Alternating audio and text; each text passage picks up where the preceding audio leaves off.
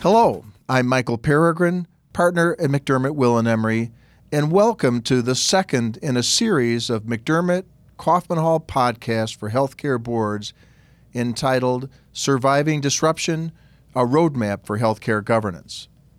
Our previous podcast examined the signs of disruption in industry generally and for healthcare in particular. In this, the second in our three-part series, we turn to the responsive strategies that healthcare organizations can adopt. I'm joined again by Ken Kaufman, chair of Kaufman Hall. Welcome, Ken. Thank you, Michael. Ken, you're in the boardroom. The audience is paying attention.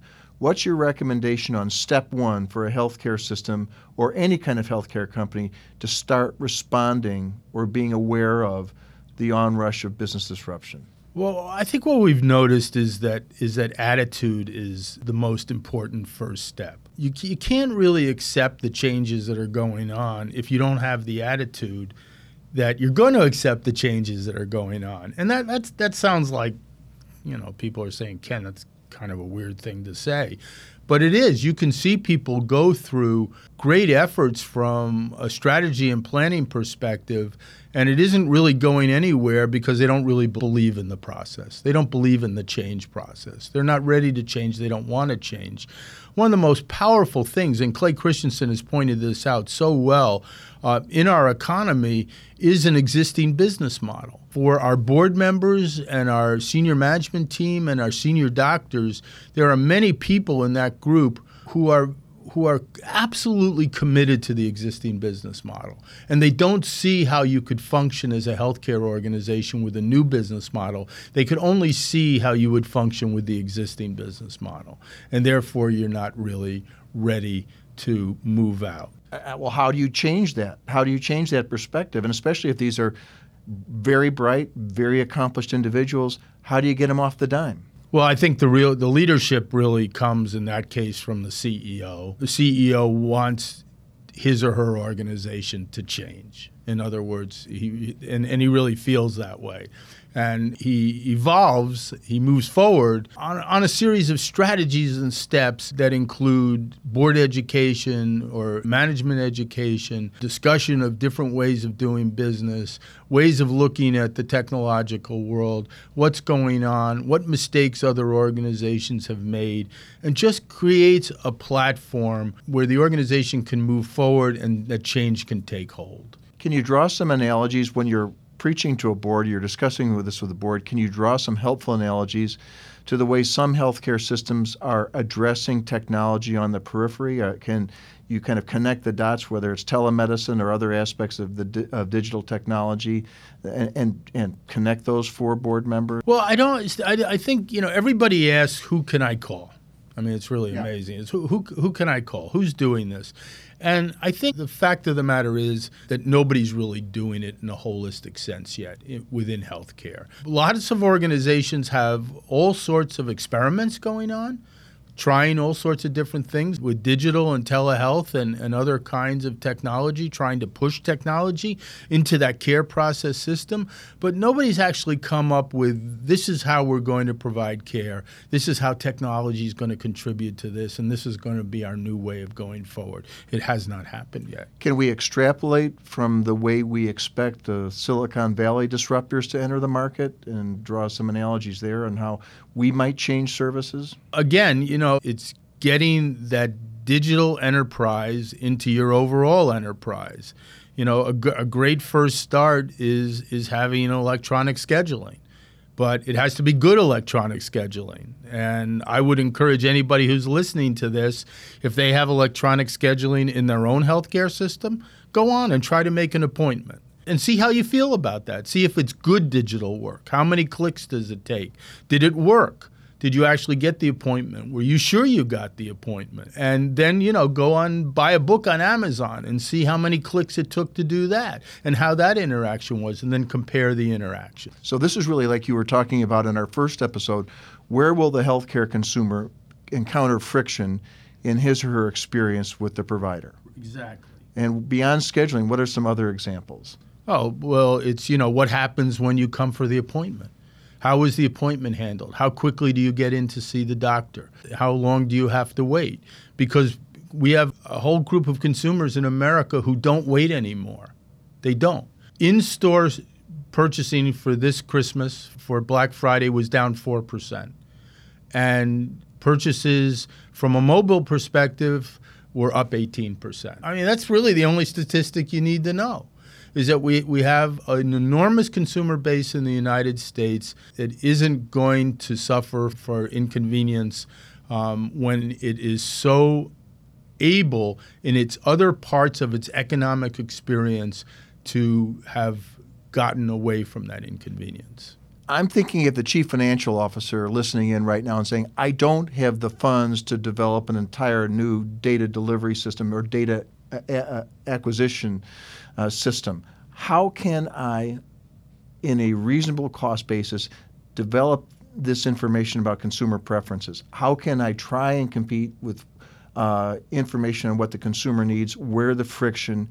Well, we're going to need partnerships. It's unrealistic to expect a 500-bed hospital to be able to do this. They can't hire enough coders. They don't know what they're doing. So we are going to need partnerships. And we're beginning to see examples. We don't know how they'll work yet, but University of Pittsburgh Medical Center just announced that they're going to build 3 specialty hospitals by 2021, and those hospitals are going to be built in partnership with Microsoft.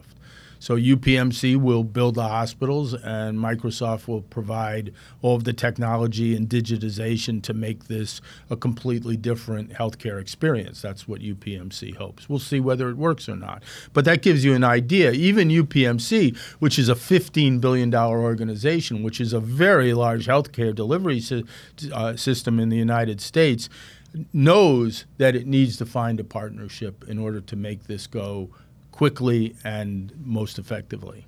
Do you see those partnerships available to the billion-dollar health systems?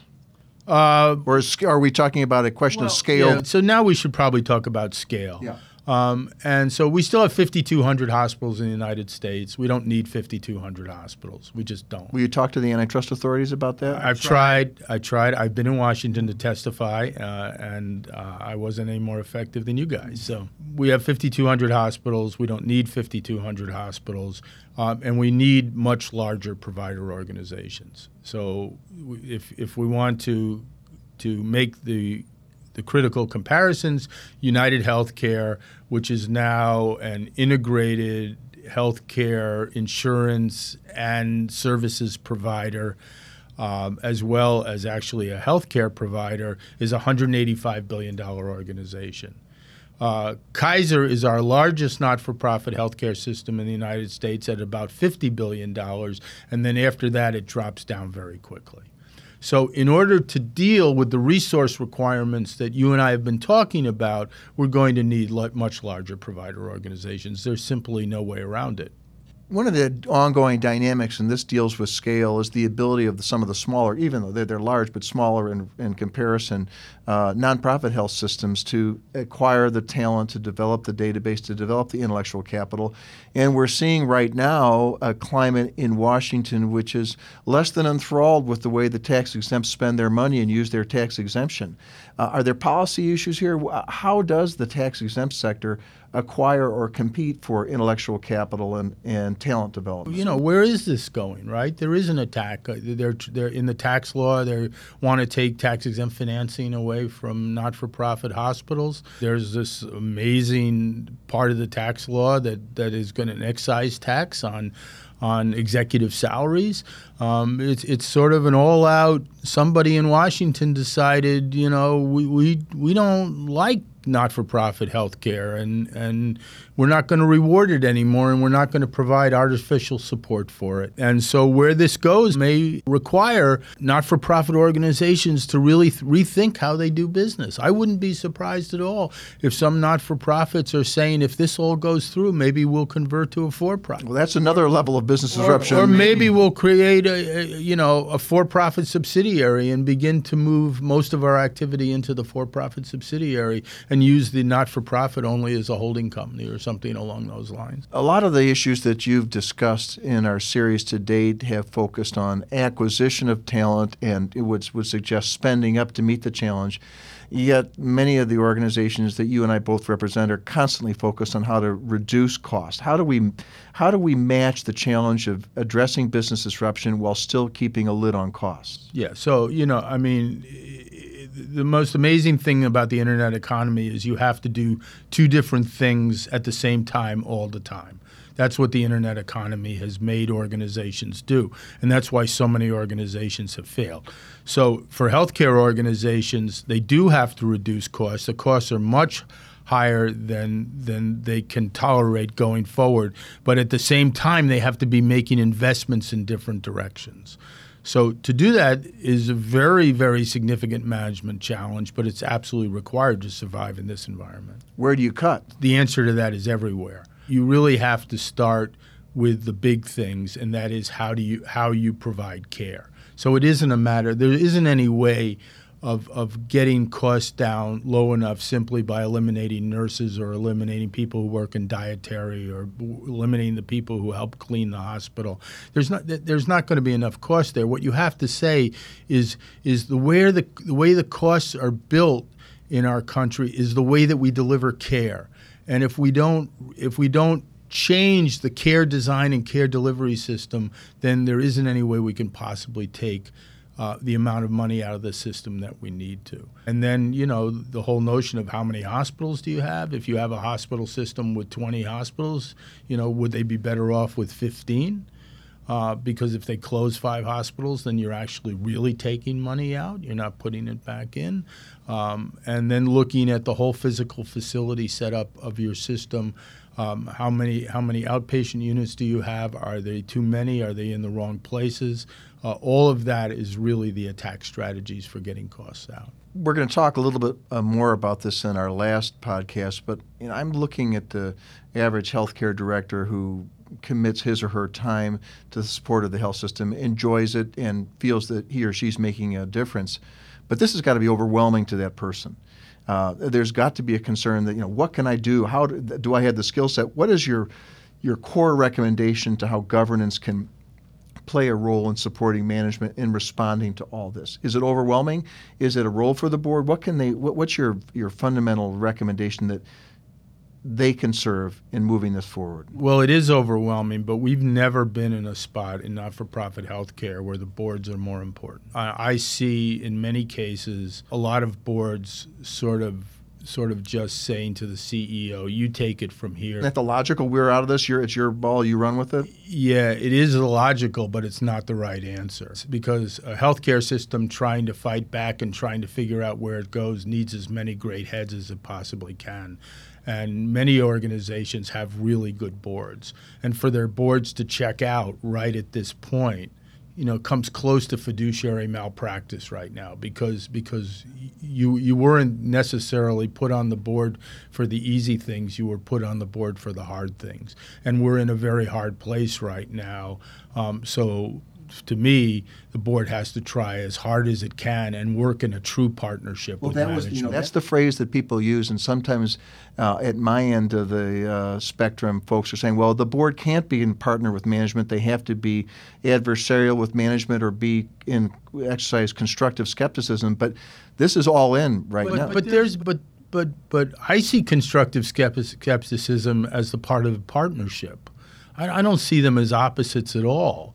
So when you're in the boardroom and you're comfortable with the things that are being said and you're comfortable with the investments being made and you answer those questions in that way and you vote in that way, that's fine. But when something comes up where you think that the strategic direction of the organization is really challenged and nobody has come up with really a quality answer as to how to deal with that, then as a board member, you really need to step up and ask a lot more questions and have a lot more observation. It's really about let's huddle up now and figure this all out together. Absolutely. Well, we're going to talk about that. Stay tuned. We'll talk about that more in our third series. Perfect. Thanks, Ken. The views, opinions, and positions expressed in this podcast are those of Michael Peregrine and Ken Kaufman, and do not necessarily represent or reflect the views of McDermott, Will & Emery. These podcasts have been prepared by McDermott, Will & Emery for informational purposes only and do not constitute legal advice.